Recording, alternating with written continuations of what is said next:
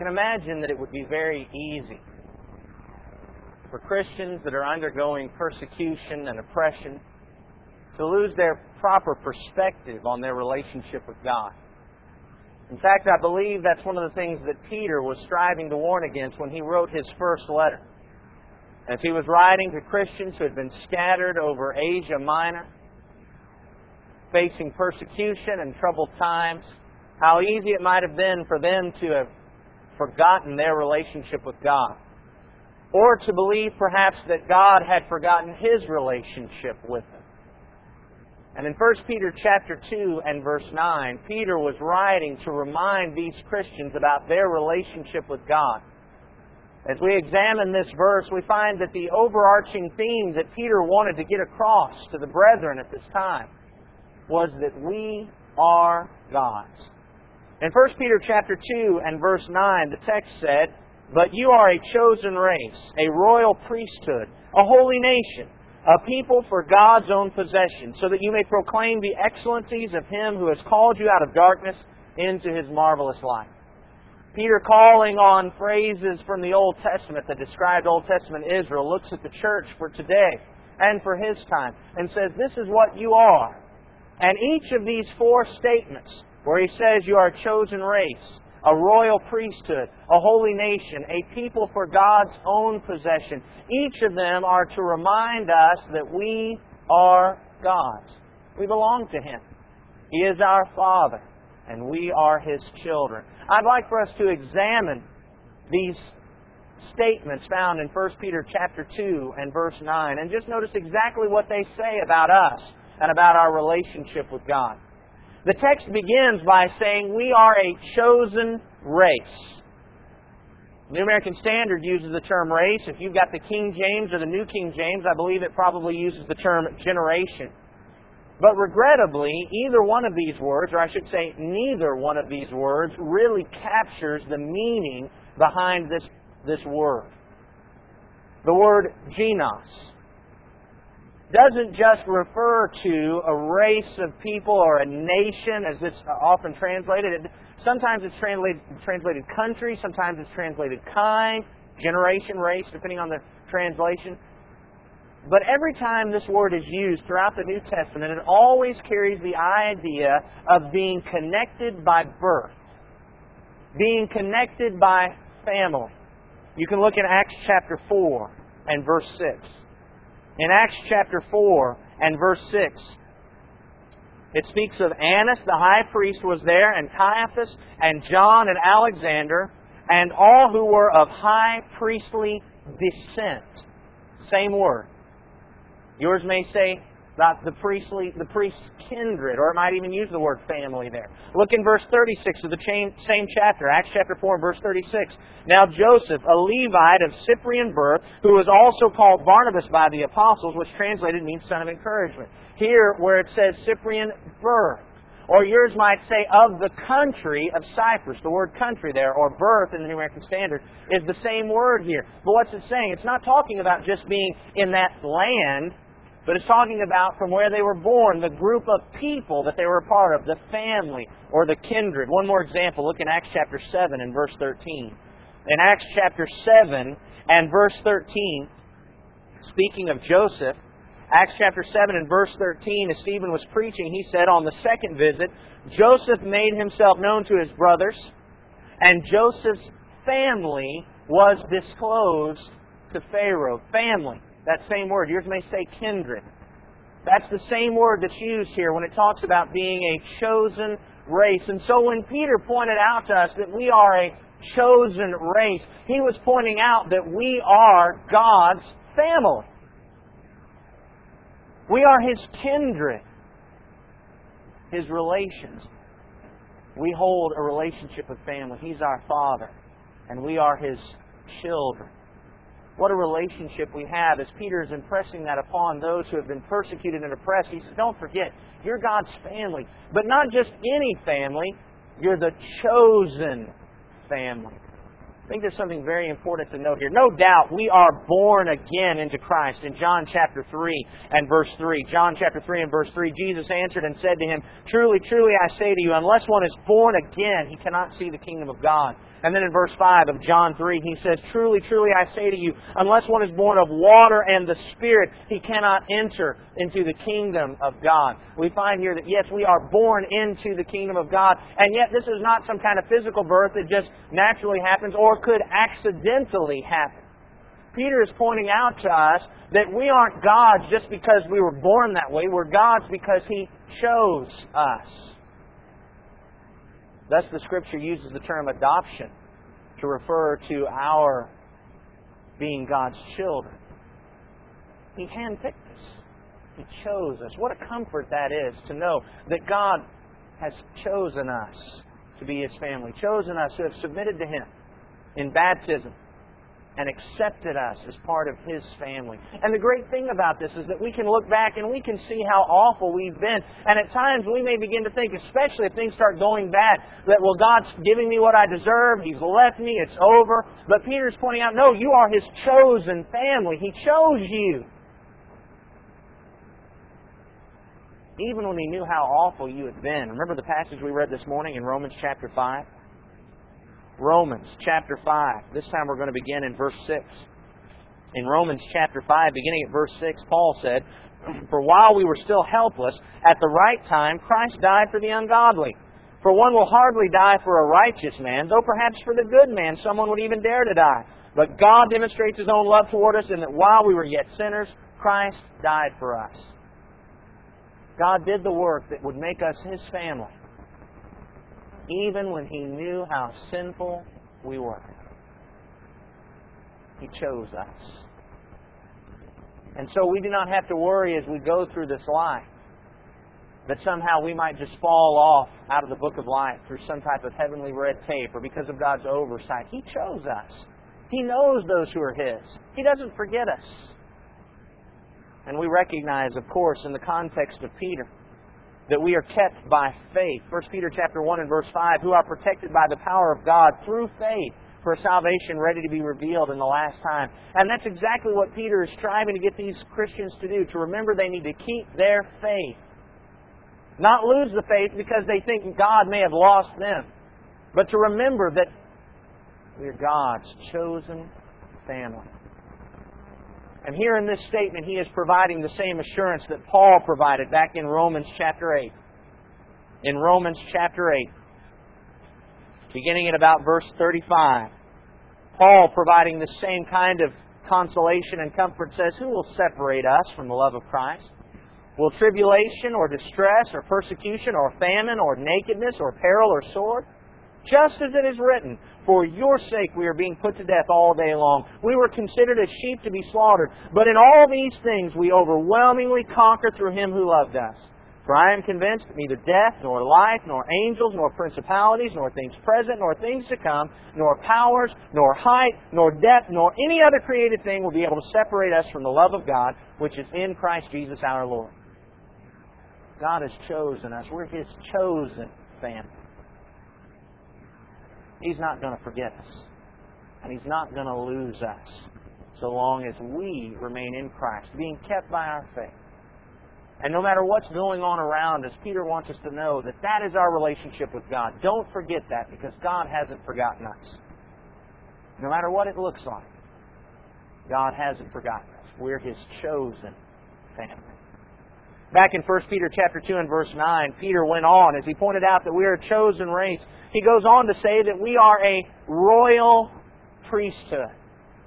John made this very same comment as he wrote the book of Revelation, in Revelation chapter 1 and verse 6. As he speaks about Jesus and what He's done for us in Revelation chapter 1 and verse 6, he said He's made us to be a kingdom, priests to His God and Father. One translation said He has made us to be kings and priests. What is that? Royal priesthood.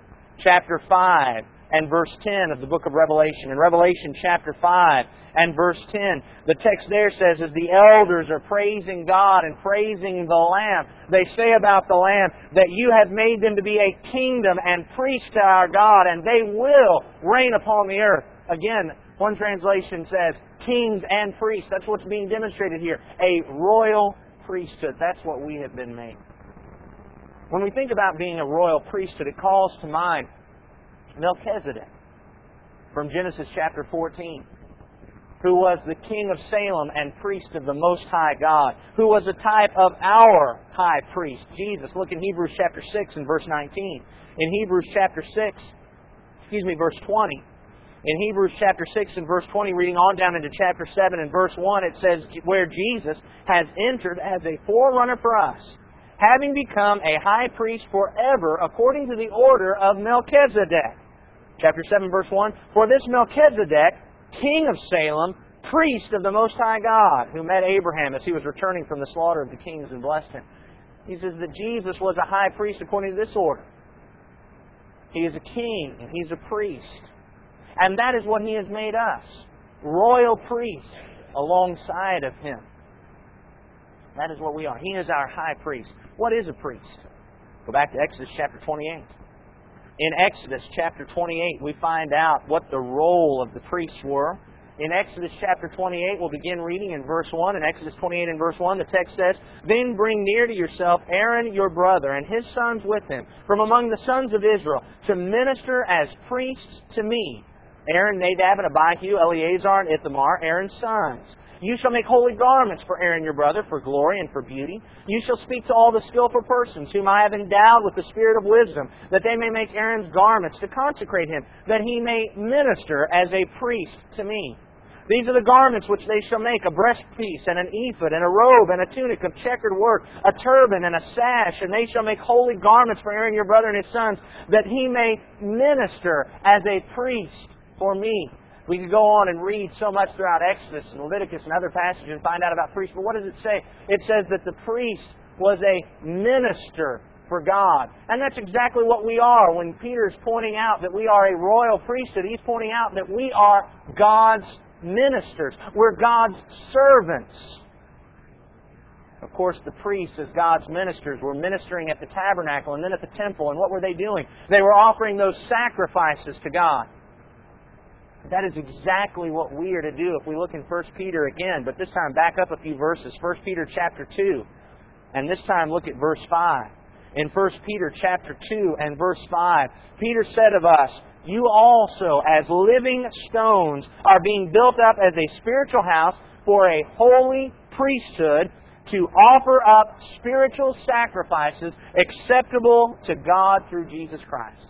Just as the Old Testament priests offered up sacrifices to God, so do we. We're not offering up, however, the blood of bulls and goats. We're offering up these spiritual sacrifices through Jesus Christ that are acceptable to God through Jesus. Look in Hebrews chapter 13. In Hebrews chapter 13 and verse 15, as it talks about what we offer up through Jesus. In Hebrews chapter 13 and verse 15 it says, through Him then, let us continually offer up a sacrifice of praise to God. That is the fruit of lips that give thanks to His name. That is what we are offering up, the fruit of our lips, giving thanks to His name through Jesus Christ. This is a sacrifice that we offer. Hold your finger there, but remember what 1 Peter chapter 2 and verse 9 said. As it said, we're a chosen race, a royal priesthood, a holy nation, a people for God's own possession. Why? So that you may proclaim the excellencies of Him who has called you out of darkness into His marvelous light. Why were we made these holy priests? So that we could offer up this sacrifice of praise, proclaiming His excellencies, who has called us out of darkness into light. That's a sacrifice that we're offering up. We go back again to Hebrews chapter 13 and keep reading. Hebrews chapter 13 and verse 15 talks about the sacrifice of praise to God, the fruit of the lips that give thanks. Then verse 16, and do not neglect doing good and sharing, for with such sacrifices God is pleased. Doing good things, sharing with others, being generous. There's a sacrifice that we're offering up to God. Spiritual sacrifice. Look in Romans chapter 12. In Romans chapter 12 and verse 1.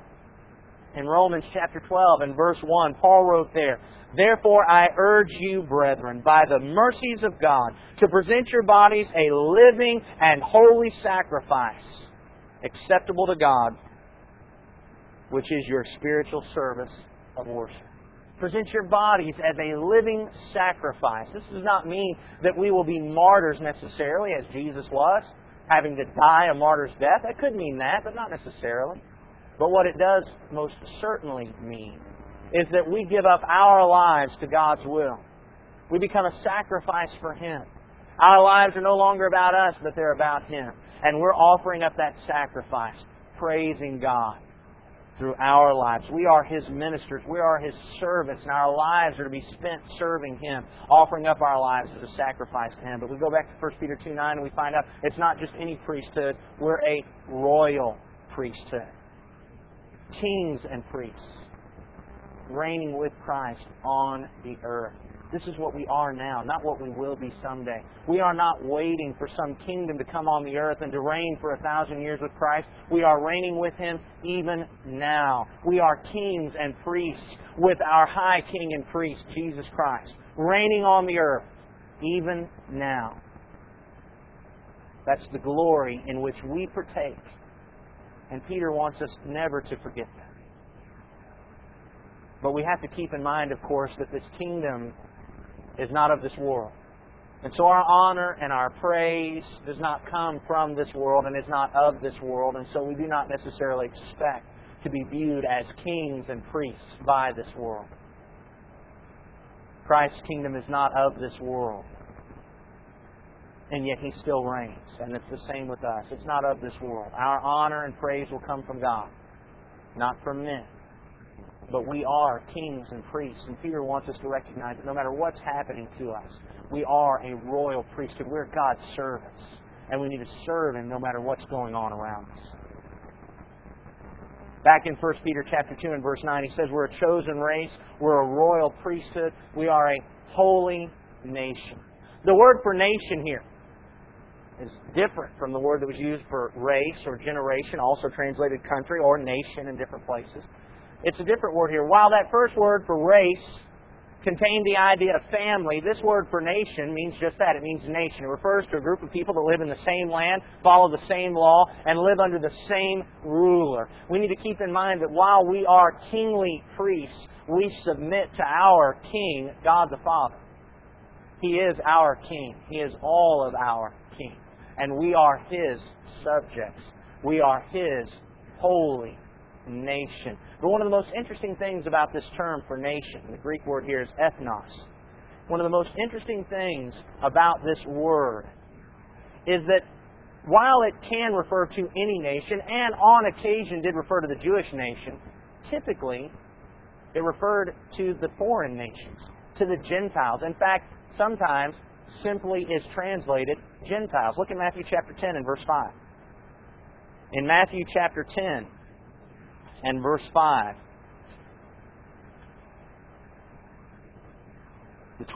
these 12 Jesus sent out instructing them, Matthew 10 verse 5, do not go in the way of the Gentiles, and do not enter into the city of the Samaritans. The word for Gentiles here, the same word translated nation. Look in Acts 13. Acts chapter 13. Here we're going to begin reading in about verse 46. Acts chapter 13, about verse 46. Paul and Barnabas spoke out boldly in Acts 13 and 46. And they said, it was necessary that the word of God be spoken to you first. That's talking to the Jews. Since you, the Jews, repudiated and judged yourselves unworthy of eternal life, behold, we're turning to the Gentiles. Same word as used here. For so the Lord has commanded us, I have placed you as a light for the Gentiles. Same word here, that you may bring salvation to the end of the earth. When the Gentiles heard this, they began rejoicing and glorifying the word of the Lord, and as many as had been appointed to eternal life believed. Here's the same term that's used here. Nation. Gentiles. And so when Peter, in 1 Peter chapter 2 and verse 9, refers to this holy nation, there is in this word a reminder of the fact that it's not the Jewish nation. But we are a holy nation. We are God's nation. It calls to memory the warning that Moses gave the Israelites in Deuteronomy chapter 32 and verse 21. In Deuteronomy chapter 32 and verse 21, Moses wrote in his song, warning the Israelites, they have made me jealous with what is not God. They have provoked me to anger with their idols. So I will make them jealous with those who are not a people. I will provoke them to anger with a foolish nation. That's us. That's why in 1 Peter chapter 2 and verse 10, Peter went further to point out, for you once were not a people, but now you are the people of God. You had not received mercy, but now you have received mercy. There was a time when we were not a people. God had His people. They were the Jews, and we were nothing, without hope in this world. But now He has made us a people. Who? His church. It's not just the Jewish people, it's His church, whether Jewish or Gentile, those who have trusted in Christ and had their sins washed away by His blood. We are His holy nation. And we provoke jealousy in the Jewish nation. Because of their folly, Jesus was crucified, but His crucifixion opened the way for this new nation. And it has provided the way for us to be His people. And it provokes the old nation to jealousy, hopefully to the point that they will want to become a part of this new nation. And many have not. But we are this nation, this people who are not a people, but are now the people of God. He's our King. We're not just any nation. Notice what kind of nation we are. We are a holy nation. And that word holy conveys the idea of something that's been consecrated and set apart, sanctified. No longer to be mundane and used for vulgar uses, but to be used for holy uses, to be used as God's tools.